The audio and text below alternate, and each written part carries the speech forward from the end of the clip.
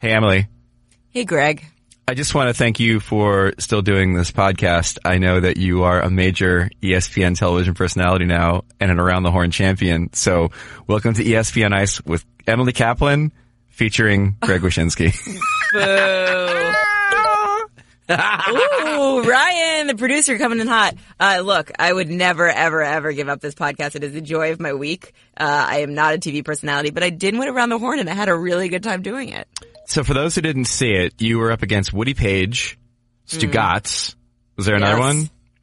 Yeah, there's Kevin Blackistone. That's right, Blackistone was there. And tell people about your victory. Yeah, it was fun. It's really a weird experience because everyone films it remotely, so you're kind of just in the studio by yourself. Honestly, like a little inside baseball, the hardest thing to do is know where to look with your eyes because everyone's on like a 2-second tape delay, so you don't really want to react too hard to people making a point because you're just going to look like an idiot and you're like reacting really slowly. So my biggest fear was not having resting B-face. We'll go with that as the radio appropriate terminology I mean, Woody Page has that already handled for the show. So, I mean, you can't have two people with it. Yeah, I didn't want to take a shtick. Like, he's been around long enough. I had to come up with my own shtick. So I went for spazzy eyes every once in a while. That was my shtick. What happens when you went Around the Horn? I mean, I imagine you get deluged with text messages like you scored an overtime goal. Obviously, that's the first thing.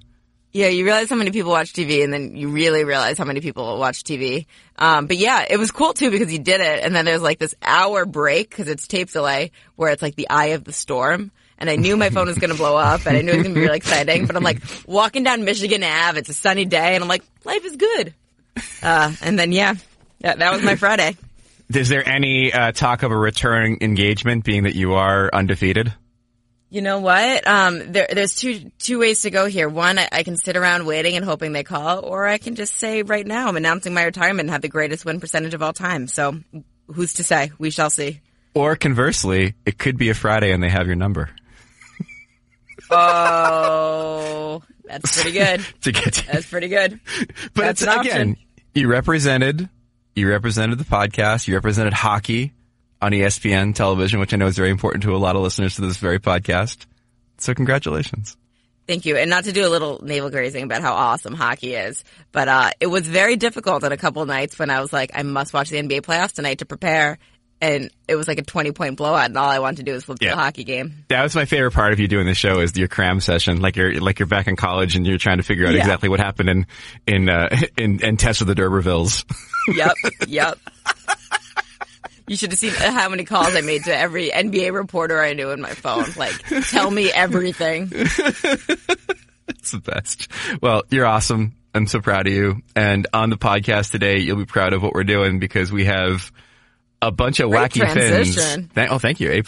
A bunch of wacky Finns talking about Tuukka Rask, Patrick Laine, and many other things. And also Darren Pang, our good friend, talking about Jordan Binnington, goaltending in general, and good stuff from the Blue Sharks series. All that and more on the latest edition of ESPN on Ice. Let's start the show proper, shall we? From the ice to your earbuds, a podcast about hockey, featuring things to do with hockey. From your friends at ESPN, it's ESPN on Ice with Wyshynski and Kaplan.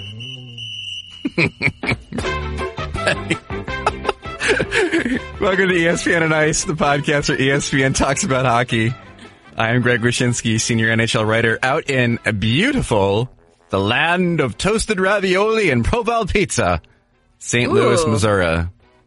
Well, I'm Emily Kaplan, a national NHL reporter, and I'm in just as beautiful Raleigh, North Carolina, the home of the Research Triangle Pit Barbecue and Pool's Diner, which I'm going to try to get into tonight. It's the hot spot because the chef just won a James Beard Award, so we're all going to try to go and get some fancy mac and cheese. Well, while we talk about restaurants, let's food it up. I'll food it up. The road food goes one of two ways for me. Either it is just complete trash, and I want to go eat at the local fast food establishments. Like the first time I went to a Culver's was, I think, on the road during the playoffs.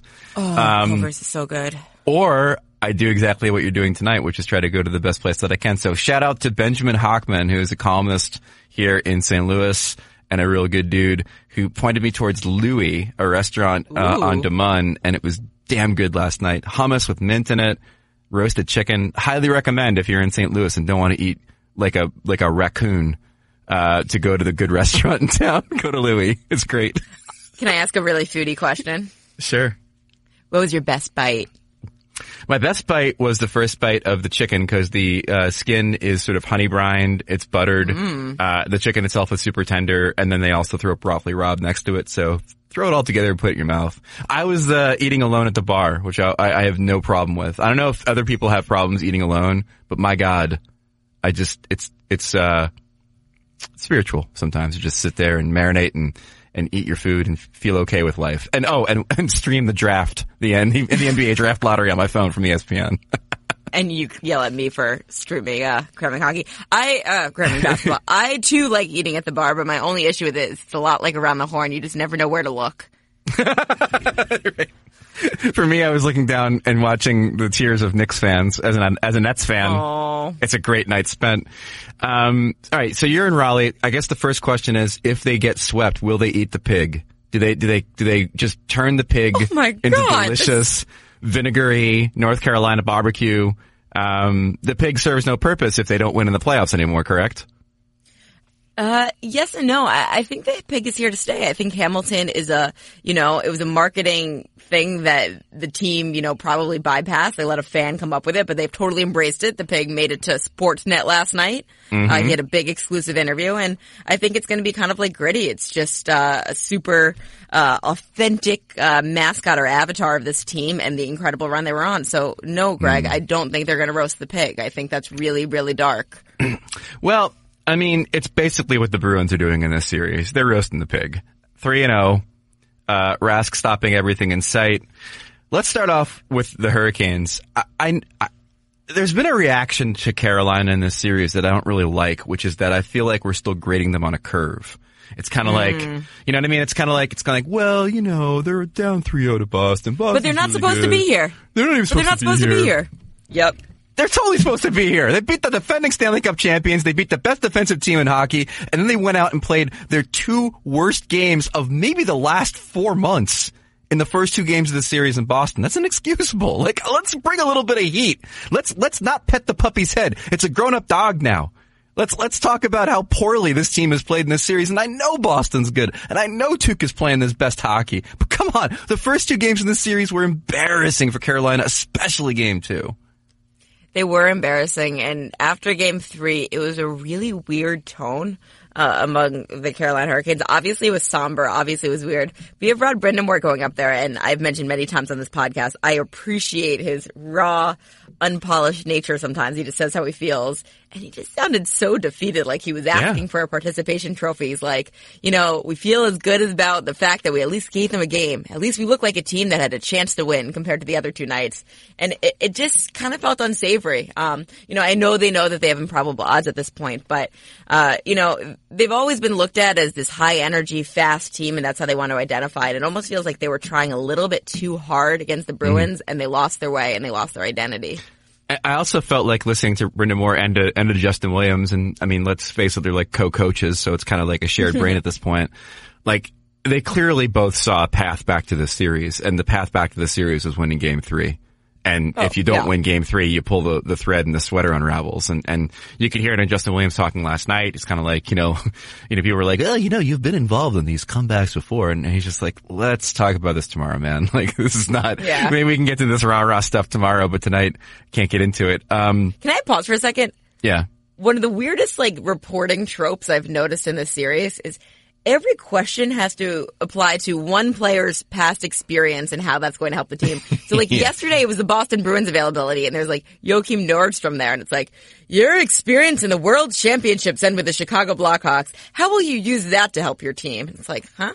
So that's been really used a lot with the Carolina Hurricanes as well, which I've just found interesting just because it's getting to the point where it's cliche to the point where I just can't even stand it anymore. It's always good when reporters stand there with a resume and kind of go over it with guys and being like, when you were working at Potbelly's, back in high school, I feel like you really learned something churning out those sandwiches at lunchtime. What can you do with that to apply it to this series?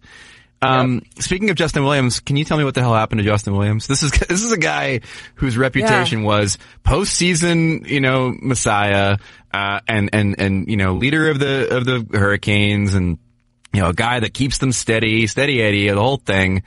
And he's just gone bonkers in this series, probably because of Marchand. Yeah. So, a little context on Justin Williams. He's very humble. He's the guy that doesn't even like the moniker Game 7. Like, if you call him Mr. Game 7, he kind of cringes. Not a fan. And you see him after Game 2, and he gets tangled up with Marchand, and he gets baited into taking that penalty, and he's like, I'm old enough, I ought to know better. And then you see him in Game 3, totally unhinged.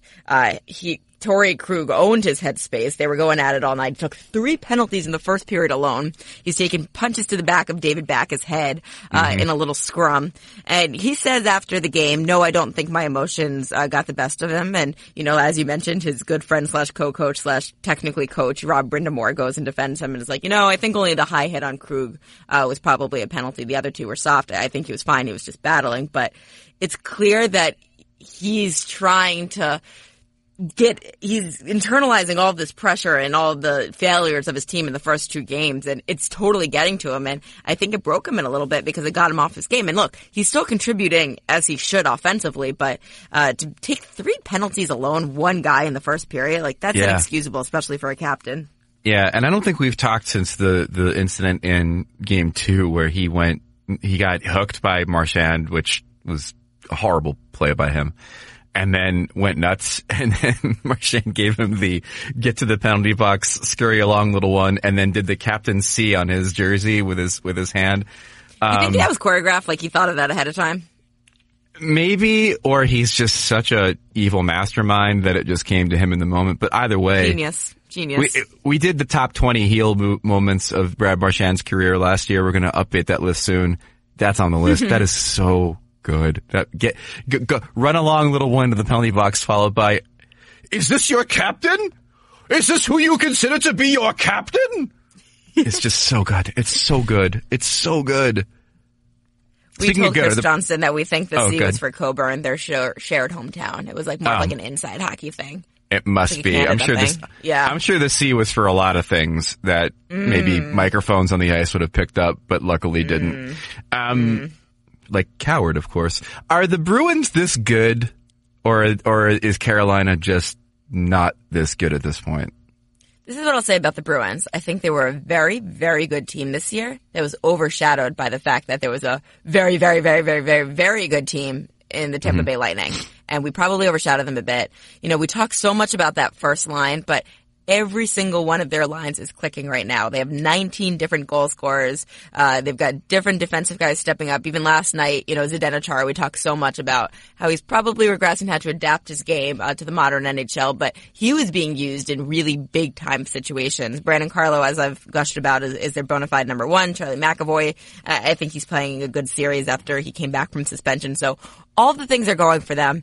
And when the end of the day, when we do our big, post-mortem of the 2018-19 season, we'll look at Don Sweeney and say he probably had the 2 best trade deadline acquisitions. Charlie Coyle, when the top line was not producing, was the best forward for the Boston Bruins in the first round against the Toronto Maple Leafs. And Marcus Johansson now is elevated his game, and the 2 of them have just been buzzing. And I think they're an excellent addition for this team.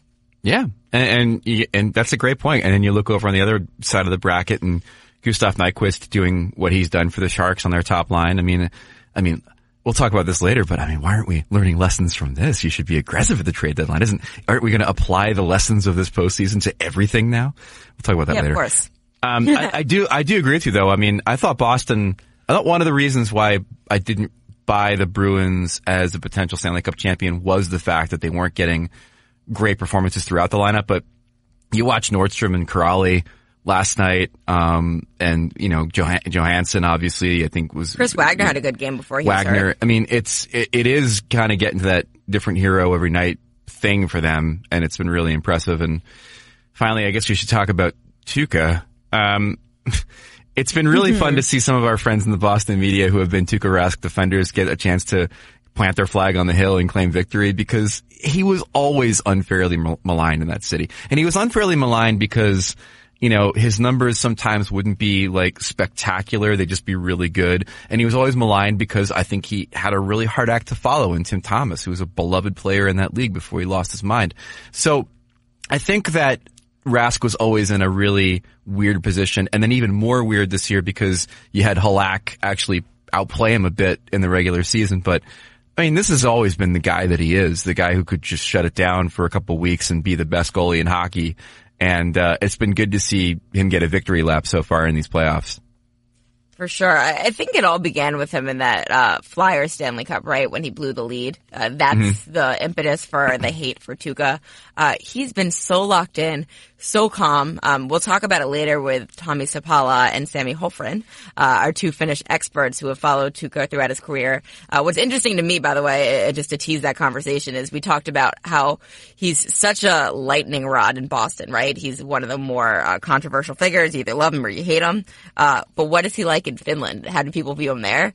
They don't care about him because he didn't play for the World Championship team or a national team, and they care about Pekka Räinen better, which is interesting to me. It speaks a little bit to the Finnish mindset. But yeah, he's been so incredible. And, I think Dougie Hamilton said it best last night. He obviously knew Tuukka from his time with the Boston Bruins, but he's like, if he sees it, he's going to stop it. That's just how locked in he is. And he didn't think they were getting enough traffic in front of him. Speaking of just one other key to the series, it's all about special teams. We talked about before the series that 5-on-5, the Hurricanes probably might even have an edge. The Bruins will take special teams all day, any day. Yeah, Bruins were 1 for 5 in Game 3, but the one was huge. Obviously, the Marchand one. They were 2 for 2. Jesus.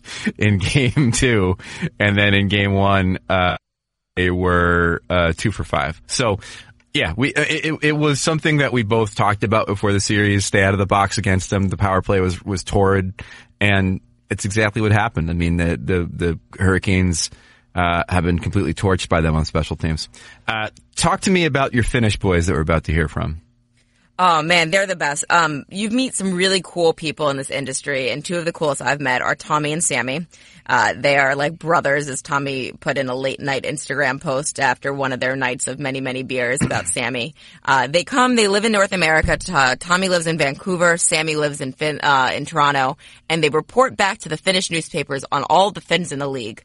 So I thought they would offer us really interesting perspective, both on Tuukka's run, but also we can get on other topics like Patrick Laine, Kaapo Kakko, Mikko Rantanen, plus the many, many words that they have for hangover in the Finnish language. So here they are.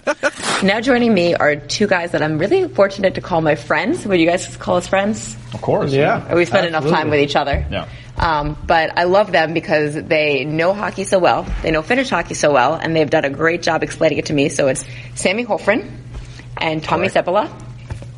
Now, first we need to talk about Tuukka. So in Boston, he seems to have this reputation, right, where fans are kind of love, hate him. What's his reputation like in Finland? It's interesting because in Finland, if you play world champs, that's easily like Pekka Räinen is by far more popular than Tuukka, and that's part of it. Just because he's never played world champs? Pretty much, yeah. National team is always the thing. Like if you haven't played for the national team, you are not a superstar. Yeah. No matter how good you are here. Even though Tuukka has won the cup, well, he wasn't the starter then, but Pekka Räinen is by far a bigger star. Yeah, absolutely.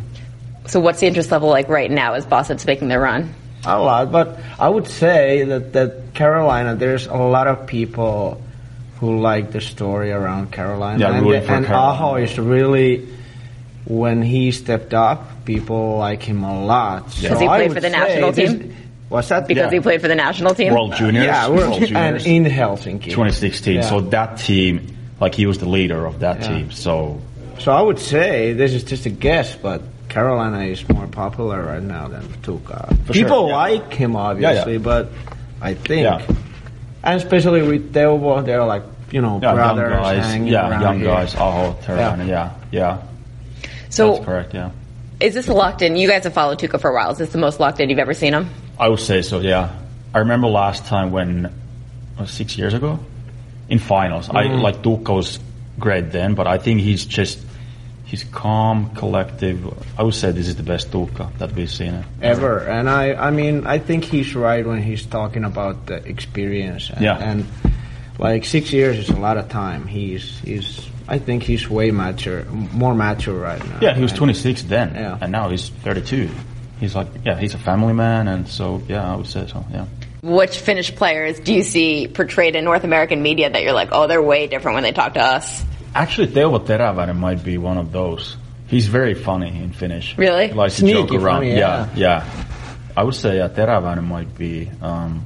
Patrick Laine, you guys know him pretty well, but he's very good in Finnish also. But I would say maybe Sebastian Aho is also. He's getting better. Oh, absolutely, a lot. I remember when he came to the league and he was just like very serious, but now he's you can see the difference that he's more confident in with media. You mentioned Laine. What do you make of his season? It's pretty funny. Like his off season is when he scores 30 goals, and he's only 21.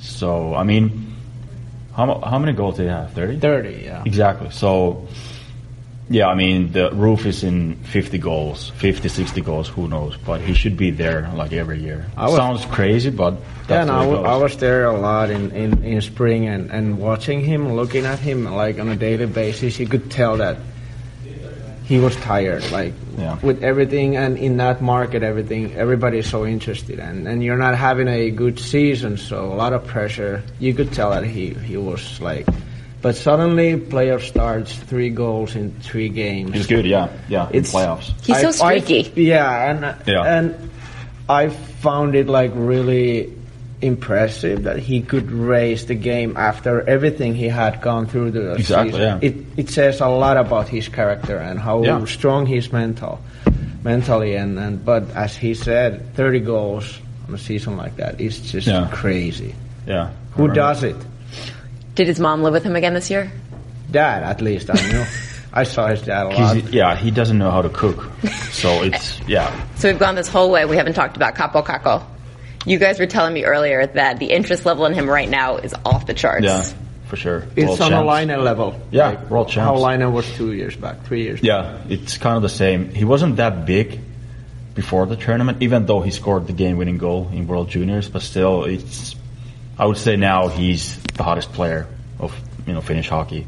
Even though Tuukka is playing so well, and like going back like 10 years, people really didn't follow like NHL prospects. I mean, yes, the young players who played in Finnish league, but now people are more aware about the NHL and all these drafting stuff. So it creates even more buzz around him.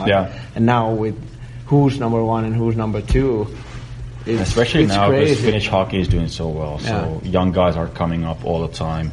3 years ago, it was Laine, Puljärvi, all those guys who were. And the big difference, and I remember you guys told me this, it's skill guys now. It's not just third and fourth line centers, grinders, goalies. Exactly, yeah. If you look at the NHL draft last 4 years, we have more top 5 players than Canada.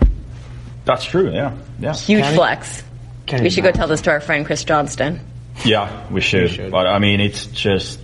It's not going to last, obviously, but. No, but it says a lot. Like, Sweden did it before, and now Finland is, like, following Sweden, so. How can we compare Kakko to Laine? He's a different cat. Player. Yeah, I would say he's more like Austin Matthews, in a way. Like, that's one of his idols. He's like Patrick Kane, Austin Matthews. His nature, like, he's a good kid. He's just humble. He actually has diabetes. Really? Yeah, like Max Domi. So he's like pretty vocal about it. Yeah, recently, yeah. So I was told his English isn't great right now. So I'm interested to hear about his personality from you guys because I think it's going to take us a couple years to really get to know him. I don't. I've only seen him a couple of times in World Juniors. Yeah, I would say like a quiet guy. Like, he's not goofing around. I mean, he's confident, but he's not like Laine, so brassy and just witty. But like Mikko Rantanen, like nobody knows him here, what kind of guy he is. Like everyone knows he's a good player, but nobody actually knows Mikko Rantanen outside of Finland. We don't even know how to pronounce it. Well, I mean, That's a start. Yeah. All right, I have to end this with this. We were at dinner last night, and you guys were telling me that there's certain words in Finnish language to describe hangover. In fact, there's multiple words. Of course. Can you please go on? No, Phil Collins is the worst. Like when you only hear Phil Collins songs, and all the faces you've seen, they're Phil Collins. Yeah. So I could go up to Tuukka Rask and be like, man, I had a rough night. It was a Phil Collins night. And you know what? Tuukka knows that. All right. I think he has had a couple of Phil Collins. Tuukka's old school. Yeah. He likes to go out sometimes. Probably not now, but after the season. And there was another word that you told us there was another American actor. Which one was that? Morgan Freeman. Oh. But that's when you have done something stupid and you regret it. So you kind of feel like the next day. But it's because the word in Finnish is like morkis. So then someone turned it to Morgan, and then Morgan Freeman. That makes sense. So now it's like if you regret the last night, it's like Morgan Freeman is coming to your place. Yeah. So the word you taught me in last year's class was välikolma. Yeah, that was my pronunciation. That's like when you need to take a nap to recharge to drink again. Yes. And then what was the other word you told me when you just want to drink in your underwear? Kalsarikännit. Of course. I'm not going to try that one. Which is actually an actual word. That's a difficult word. Yeah. But it's in the dictionary. Yeah. It is. It is. Yeah, everybody knows it. Yeah. And what's the definition? If you just want to stay at your home and just drink, wear your underwear. Kalsarit that means underwear. And känni means actually drunk. I actually even with the long long underwear. Long underwear. Long jump, that's because very specific. Yeah, and that's ugly. Like if you that's it. Think about that image. Yeah, it's very sad. But all right, let's wrap this up. Let's say Tuukka wins the cup. What would his celebration be like? Where is he going to take it, and who's going to come out for it? I mean, he's done it already. So Tampere. That's like he's not from there, but he played there. Mm-hmm. So, and that's where Laine's from as well. Yeah, same town. So sauna. He's going to go to a sauna. Sauna and course, beer. Yeah. Probably a lot of beer. I don't know. Go swimming with the cup to a lake. Yeah. But it's hard to really tell because he's not. It's hard to tell what he does because we don't really know that much about him. We don't know any of the guys we cover. We just pretend. Yeah, that's right. Yeah. That's fair enough. Fair enough. Like who knows? Goalies are weird. Yeah. Let's not go there. Yeah. Awesome. Well, we appreciate you guys. And how can everyone find your work? Where can they follow you guys? Twitter would be easy. Yeah, Twitter is always Yeah. Can you tell us your handles? It's SHOFFREN. Okay. And my name like TOMMISEPPALA. Awesome. I'm so glad I could share you with our world. Our thanks to our boys from Finland, who you and I have both hoisted beverages with, and in fact, have broken bread with Sami on many occasions. I have. They've been my dining partners in this group. We've got a nice little clique. It's us, Chris Johnston, and Sean McKenzie of Sportsnet. But I will say this. They are awesome. I never make it out as late as they do. I always leave at maybe last call, and you always look at Tommy's Instagram story in the morning, and you're like, they kept going. I think it goes Latvians probably number one, and then Finns number two. As far as their blood is probably clear, based on what I've seen on the road. And what I've also learned about Finns, though, is that they're so serious. And like these two guys work harder than anything. Like they both tell me they've never watched Game of Thrones. They never watch any TV. They don't have time. They have to watch so much hockey. And then when it's time to decompress, they effing decompress with a couple Bud Lights and Moscow Mules. And start dancing naked in a fountain. Oh wait, that's only when they won World Championships. Sharks and Blues, that's a series I'm on. You know, one of my favorite things about the Stanley Cup playoffs, and I think that the thing that makes it unique in sports is the unsung hero, the guy who comes out of nowhere to have a moment. And sometimes it's a guy who has an incredible playoff, and sometimes it's just a guy who has the game of his life, as Robert Bortuzzo had in Game 2 of the Blues Sharks series, scoring a gorgeous backhand goal as he comes from the blue line in on Martin Jones. Ryan O'Reilly called it the best backhand goal he had ever seen. Okay. Wow. And it was like one of those moments where huge flex. It's one of those moments where, but it was one of those moments where like this guy who clearly he's been in and out of the lineup, always has the right attitude, and is clearly beloved by that room, does something, and then, they win a game and everybody's, talking about, Binnington played great and Schwartz had a huge goal. But all those dudes wanted to talk about was Robert Bortuzzo and like the moment that he had in that game and also like blocking a huge shot. And you're just like, that's the kind of thing that galvanizes a team. That's the thing that energizes a team. And it was a pretty damn good goal too, to be honest with you. I mean, he caught Joe Thornton completely flat-footed the blue line, then just came in and scored a nice goal. His first playoff goal in like 31 games. Just a heck of a little moment. I love the unsung hero thing in the Stanley Cup playoffs. I do. The next topic I want to talk to you about, and I'd love to hear your perspective because you're here every day, is the Logan Couture. I'm going to call it the Redemption Tour. He's always been a little bit slighted that he's never mentioned with the Crosbys and Stamkoses in the world. Well, he's the most dominant player remaining in the playoffs. He has the most goals, 13, the most points, I believe, 19 in 16 games. And he's just been incredible. What has been his mindset? What has the narrative been about him? Narrative is a word that you're not allowed to use on Around the Horn. I got muted for that. But I'm going to use it here because you know what? This is our podcast and I can use every word I want. He's just a savage player. Like, as I pointed out in this podcast before, he's always been sort of the Salieri to Crosby's Mozart in the sense that they're both rink rats. They both play a similar kind of game. And Couture just never got the recognition and never had the championships, and individual accolades that Crosby's gotten. And this is really his moment. The line that he's on now with Timo Meier and now Nyquist, because Pavelski got hurt, Nyquist got elevated to that line, and they've just been playing really, really well, I think has clicked at the right time for him. But he's done so much more individually than I think they even thought they could get out of him. He's always been a really good playoff performer, but man, he's just taken over games now. And he's just like laser focused. And I've said this before, but it needs to be reiterated. There's nobody in hockey from a media perspective that you want to talk to more than Logan Couture after a loss. He's so petulant and he's so pissy, and it's great because it's not in a like in a jerky way, to PG it, but in more of a, this means so much to me, and I am so annoyed by what happened that this is how it's coming out of me, and I always appreciated that about him. And like, he's always his worst critic. He's always the team's worst critic. It's like, Logan, what happened in game 2 against the Blues? Weren't good enough. Yeah, none of us were good enough. And we'll be good next time. Just not good. Speaking of someone who's been good enough, but not good enough, Erik Karlsson. Would that be a fair way to say his postseason's going? What's going on there?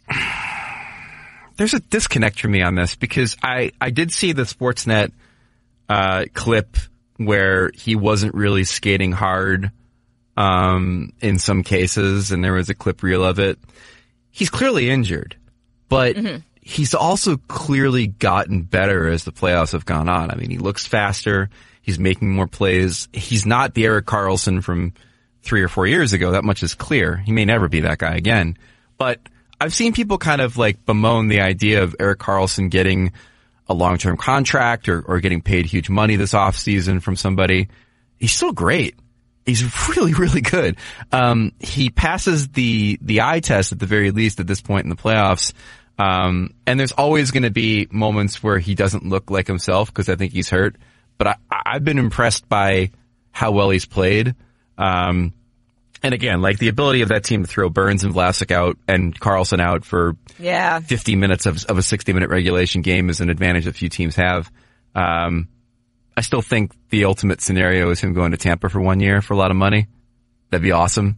But 1 year deal? Yeah. I mean, NBA it up, man. Like, go down there, do the thing, join your Pirates hat. Wear your Pirates hat. But the two things that I keep hearing in these playoffs from people on the scuttlebutt front is the potential of Erik Karlsson going to the Rangers, to go back east, and because he's such friends with Lundqvist. And then there's this creeping, I don't know if you've heard this, but there's this creeping suspicion that Panarin to Florida might not be as concrete as people think it is, that there's still a chance that he might end up in New York. The last thing I wanted to mention on the Sharks Blues series, and this is obviously a tough one because we're doing the podcast on a game day for that series, so who knows what happens. Game 3 is tonight as we do the podcast. The Sharks have been really wacky in the fact that in odd-numbered games, they've been awesome, like a plus 14 goal differential. And in even number games, they've been horrendous, like a minus 13 goal differential. And so game 3 tonight, we'll see if the trend holds. But the Joe Thornton thing's interesting. I mean, win it for Joe has been the narrative from the outside. I think inside that room, they'd love to win it for Thornton. They love the guy. But as Joe Pavelski pointed out the other day, it's also the totality of the organization looking for their first Stanley Cup. I mean, you know, there have been guys like Pavelski there and Couture there and others that have been there for forever. You know, Doug Wilson has managed that team forever. He's still looking for his first cup. The fans have been awesome, and living in San Jose, I think I've talked about it before, like, you don't recognize how great that hockey town is until you're there for a while. They need their cup. But it's it's been an interesting disconnect with Thornton when you have the Blues in a series, who are one of the teams that knows him not as the bearded Patrick Swayze in Point Break kind of dude, but know him as kind of a nasty player at times. And I think that part of his game gets overlooked for the majesty of Joe's passes and the fact that he should have been one of the 100 best players of all time. Like, I wrote about the David Perron play from several years ago where, you know, he hit Perron in the head coming out of the penalty box. Perron missed, you know, the rest of that season, parts of the next season. Still thinks about that moment with Thornton because he still feels the after effects of that injury every time he gets concussed again. It affected his entire life, he said. And I think Blues fans see this sort of outpouring for Thornton. And one, they see it as that your prototypical, the media wants the Sharks to win because they want Thornton to play Boston and blah, blah, blah, blah, blah. And they also see it as like, this guy's done some horrendous things in his life as a player. And why isn't anybody balancing the equation to talk about how he is sort of an underhanded and dirty player at times? I still kind of err on the side of I'd love to see Joe Thornton win a Stanley Cup because I think it would be a hell of a cap to a hell of a career. But I do find it interesting that when we get into this hero worship mode, the nuances of the player are never brought out. Like, are we gonna, when Brad Marchand is 9 years old, are we gonna just be like, no one's talking about the time that he did XYZ in the playoffs, or he licked the guy's face in the playoffs? No, we're always gonna be talking about that. That is never going away. It's a really interesting series, and obviously probably a little bit longer than the one that you're covering right now, I'm gonna guess. Yeah. I'm sorry I might get those couple days at home. Yeah, indeed. Darren Pang is a good friend of ours. He works for Fox Sports Midwest, NHL Network, and has been doing color for the playoffs on Westwood One Radio. We talked to him before Game 2 about many things, including Jordan Binnington and his impact on the Blues and goaltending in general, including who he thinks is the best goalie in the league right now. And here's Panger. On Binnington, you mentioned a few times. I wrote about him earlier this year. Fascinating kid. In the sense that everybody who's ever come in contact with him knew this was going to happen. Mm-hmm. Knew the minute he had an opportunity to grab the crease, he'd grab it with two hands and never let go of it. Yeah, but he's ready now. I mean, I've been through all his training camps. Mm-hmm. I've seen him in Traverse City at the Prospects camp way back when. Mm-hmm. It's been the last 2 training camps for me as I watched camp and evaluated the goalies that I thought that he'd made a real positive step. Mm-hmm. Like, how so? Well, he looked like he belonged. 2 training camps ago, he looked like he belonged. Mm-hmm. He had complete command of his net, whereas before he looked like a young, immature, kind of a junior goalie. Mm-hmm. I mean, because your first impression is he is very skinny, right? So when I saw him right away, I said, "Whoa, boy, he's going to have to bulk up a little bit. You know, he's going to have to get just a little bit bigger," and he has. Yeah, you know, he really is a man now. Versus being kind of a loose and loosey-goosey kind of goaltender that just wasn't ready for it. Mm. But this year at training camp, I pulled him aside and I just said to him, I said, "You changed your hand position. There's something you're doing." And he goes, "Yeah." And it's typical the way he is. He goes, "Yeah, you noticed?" And I said, "Yeah, I noticed." He says, "You like it?" And I said, "Yeah, I like it. I like where your hands are. I'm a big believer in where hands are. And I think there's too many goalies that have their elbows locked to their side and they become blockers and positional, technical guys that just don't have any hands. And so anyway, as you notice when he catches pucks, he catches them all over the place. It's because his hands are in front of him and he's free with his hands. And so that part I noticed. And then his angles, really good. Like, if you see a player coming down the wing, he doesn't have to do very much because his angles are good. Mm-hmm. So he's not swimming. He's not over sliding over top of the post. Or he's got a really good fundamentals in that positioning. And then the other thing is, I noticed that he doesn't get backed up. Yeah. He doesn't end up on the goal line ever. Mm-hmm. He's always on top. So it just goes to show you don't have to be 9 feet tall to get to the top of your crease. Right. You just have to get to the top of your crease. Right. And you have to fight for space. So where he is in the crease is a symptom of how he is. He's a confident guy. Yeah. That's interesting. Yeah. I mean, the fact that he went into Winnipeg and won 3 times is shocking. I mean, like, he's that good to do it, but that's a real tough place to win. Went into Tampa Bay and won 1-0. Yeah. How did you feel about the Bishop situation with him getting hit that shot in game 6? Tough call for the referee. I thought that the referee did a good job. That was Rooney. Mm-hmm. He skated by him. He was close to him, so he could tell. Like, I know from my body, if I got hit let's say I got hit in the Adam's apple on that shot. Yeah. There'd be a sound that you would make that was you would make the sound. Yes. Yeah. Severe pain. Right. There's a shot that you get off the ribs or a shoulder or something. It's not the same sound. And I think that Rooney did a good job of seeing exactly what it was, because by the rule book, until they touch the puck, you don't blow it down. Mm-hmm. But if there's blood squirting out of his left eyeball, you're blowing it down. If you hear the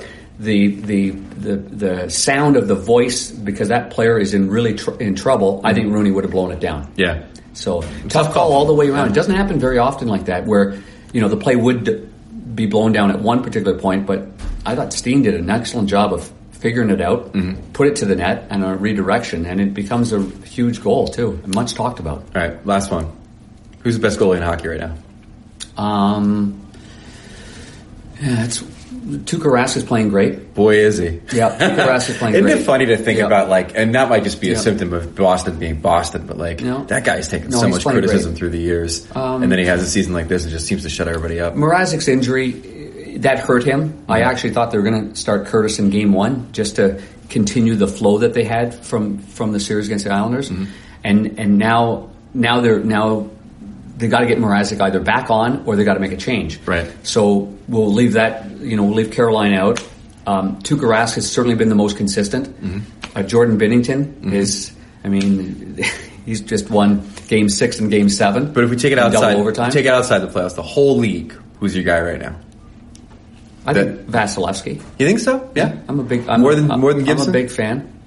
Yeah, I mean, John Gibson, he was, for the first 2.5 months of the season, I think he was the MVP of the league. Yeah, me too. They gave up a lot of chances, but I guess you kind of been forgotten because they're not in the playoff round, so you kind of, your memories on that. Bishop had a great year. How do you, as a guy who analyzes goalies, parse out, because the Vasilevsky thing always reminds me of, okay, well, give me Hedman and McDonough for 50 minutes a game, let's see what I could do back there. Like, how do you parse out what's in front of a guy and what a guy? No, I think they give up loads of chances. Yeah. And I think they give up. Yeah, I saw that Columbus series. They give up quality chances. Yeah. So I think the saves that he's had to make in the last 2 years puts him above the rest. Yeah. That's for me, anyway.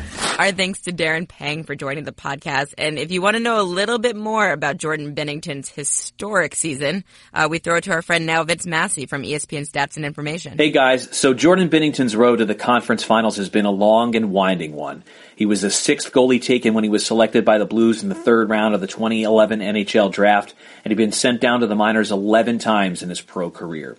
He was waived twice by the Blues, most recently as September of 2018, and he was finally called up for good on January 5th. He's won 9 games this postseason. That's tied a Blues single-year record, and if he gets to 10 wins, he'll become the 10th rookie to reach double-digit victories in Stanley Cup playoff history. Of that group, 4 went on to win the Stanley Cup that year. Ken Dryden, Patrick Waugh, Cam Ward, and Matt Murray is in that group. Now, Binnington's been at his best when he bounces back after a loss. He's gone 10-2 in that situation with a .934 save percentage, including the playoffs. All this to help the Blues get closer to reaching the Stanley Cup final for the first time since 1970, the second longest active drought in the league behind the Maple Leafs. I'm Vince Massey for ESPN Stats and Information. All right, now it's time for our favorite segment of the week. Phil Kessel loves hot dogs. No, he does not love to eat hot dogs. Our weekly look at sad hyperbole and strained narratives of the hockey media. Good one, Randy. Good one. It's Phil Kessel Loves Hot Dogs. It's a time of the show in which we turn the focus on the hockey media and some of the weird and wacky things it does. So, I love the two people we're going to talk about. In fact, I had a really good time in the Sharks Colorado series being seatmates with Pierre LeBrun, who used to be with this very great organization. Seatmate. And he is super fun. We had a really good time. But I will pick on two of my friends here. It is the thing where people are jumping to conclusions about what is essentially an anomaly in postseason years.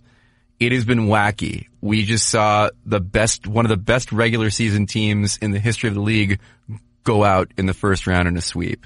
Upsets abound. Unexpected things are happening. It's been kind of nutty. And occasionally we have playoffs like this.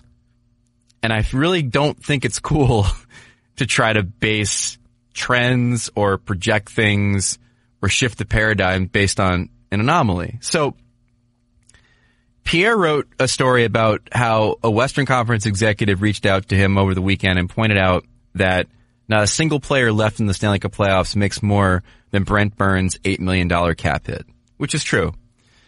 Now, first off, that executive, of course, is going to point that out because that executive wants to keep salaries down. Like, that's the entire agenda. If you're running a team, is be like, look, none of them make more than $8 million. Do you want to play for the cup?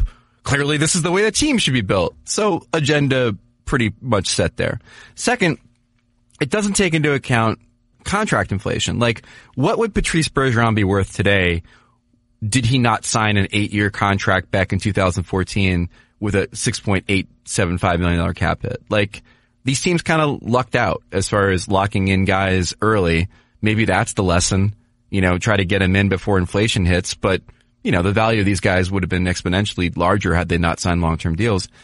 And then it ignores the fact that in the last 2 years in the Final Four, we've had Ovechkin and Malkin and Perry and Stamkos and Getzlaf and Kessel and Johansson and other Kane guys. And Taves. Yeah, and other guys that make more than $8 million a season. Like, it is clearly an anomaly this year.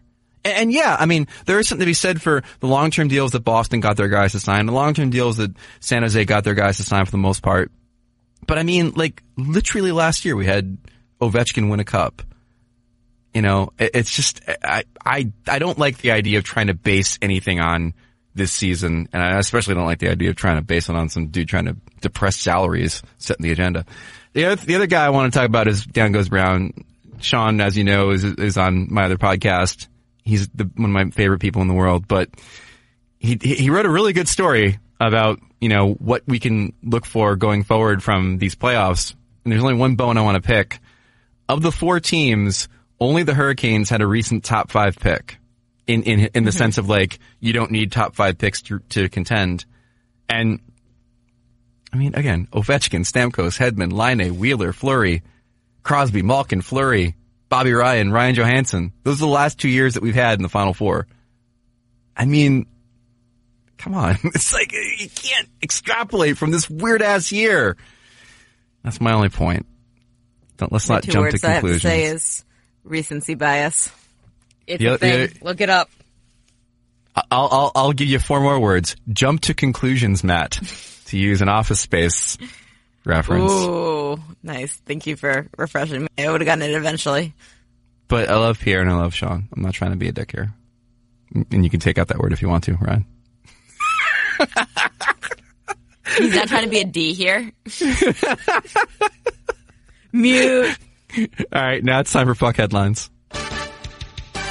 Dateline Buffalo. Ralph Krueger is the new head coach of the Buffalo Sabres. Man, there was a moment within the last, week when we were all like, what are the Sabres going to do? Are they going to dabble in the dark arts of Jacques Martin?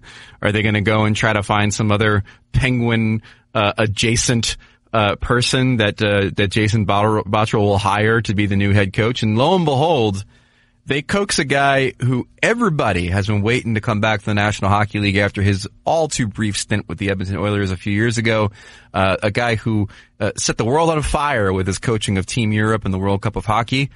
Ralph Krueger is the new head coach of the Sabres. I think this is a really fascinating move. Well-respected guy, brilliantly smart guy, and a guy that I think was angling to be an executive in this league, but has decided to come back as a coach. And we'll see in 2019 what that means for the Buffalo Sabres. I love it. If teams are not comfortable enough hiring a European-born coach in Rickard Gronberg or any of the other candidates that have emerged, this is probably the second best option because he's a worldly man. He has a unique resume, and he's not purely hockey. Remember, he came back from soccer, where he arguably took a much better job than he had with the Edmonton Oilers. Yeah. And was fleeced by being fired by Skype.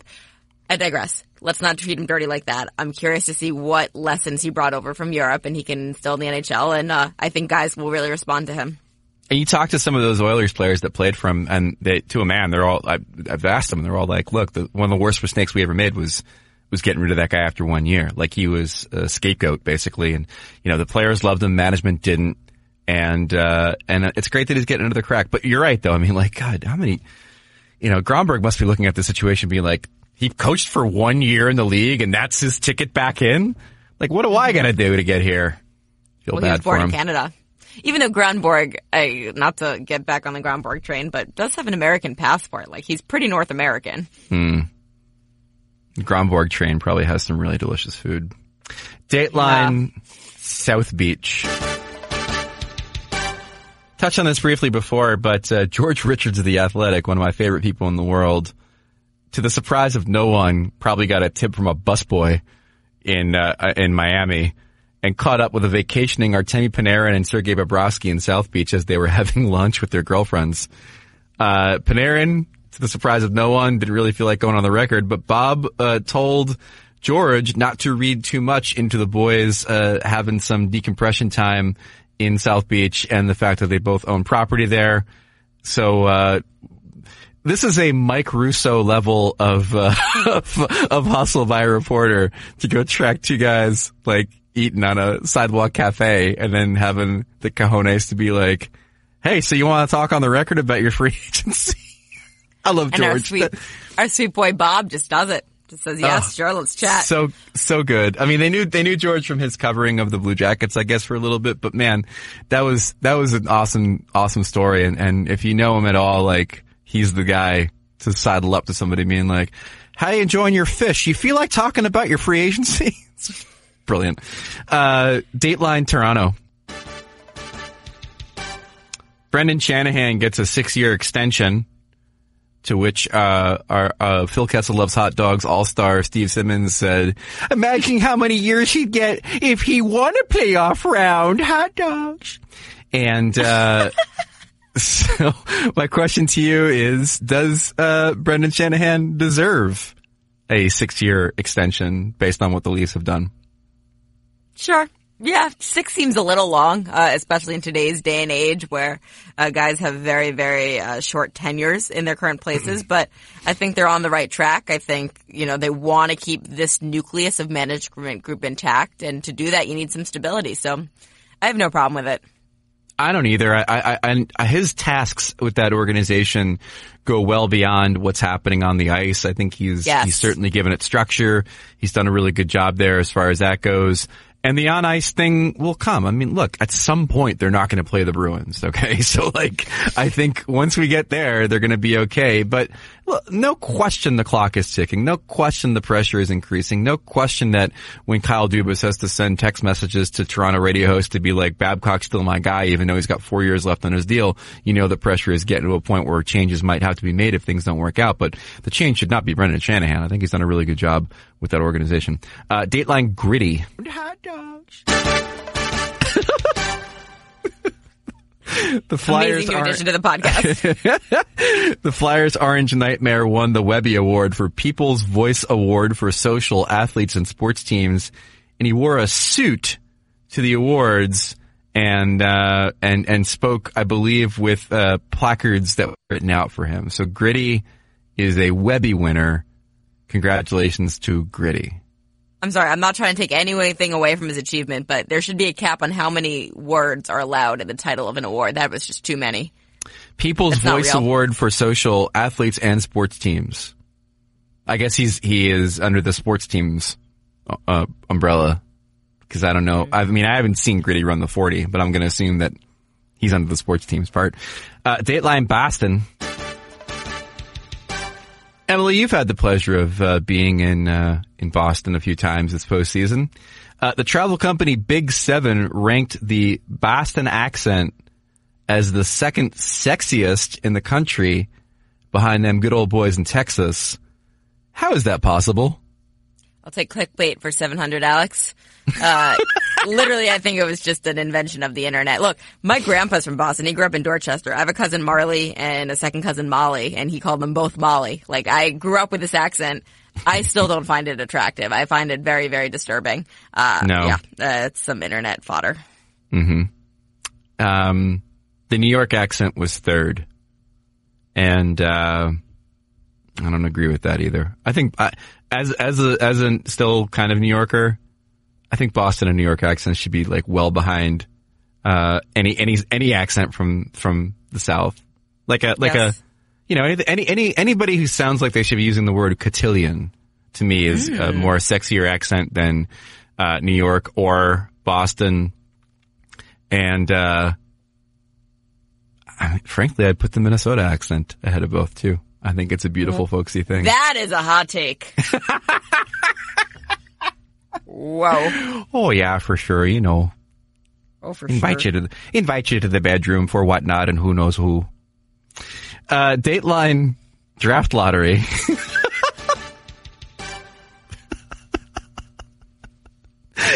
After Zion Williamson goes to the Pelicans, years after Connor McDavid goes to the Edmonton Oilers, can we all agree that at this point in our history as a species that there is no fixing of the draft lottery? Can we officially say that the lottery isn't fixed now that we've seen what's gone down? I'd like to say that. I don't know if the internet's ready to get on that logical conclusion with us. Still on the conspiracy theory train. I loved the moment during the NBA draft lottery when the Lakers made the top 4, and everybody's just like, oh, we were already sort of, oh, come on, with the idea of the Knicks winning the lottery and getting Zion Williamson. And then when the Lakers had a chance, we're like, come on. But then, as our good friend Arash Markazi pointed out, it was the most LA thing ever to get in the top 4 improbably and then have LA fans complain that they're not in the top 3. Right, but exactly. It's a top 3, it's a 3-player draft, so we really got screwed. And again, it brings us back to a conversation that we always have when it comes to these star players going to like small market teams, which is that doesn't matter. Like Connor going to the Oilers, sure, you'd want him in a more higher profile city, but essentially the biggest issue is that they suck and that he never gets in the playoffs. So to me, it's not so much Zion Williamson going to the Pelicans is going to like put him off the map or anything. For God's sakes, LeBron became a star in Cleveland.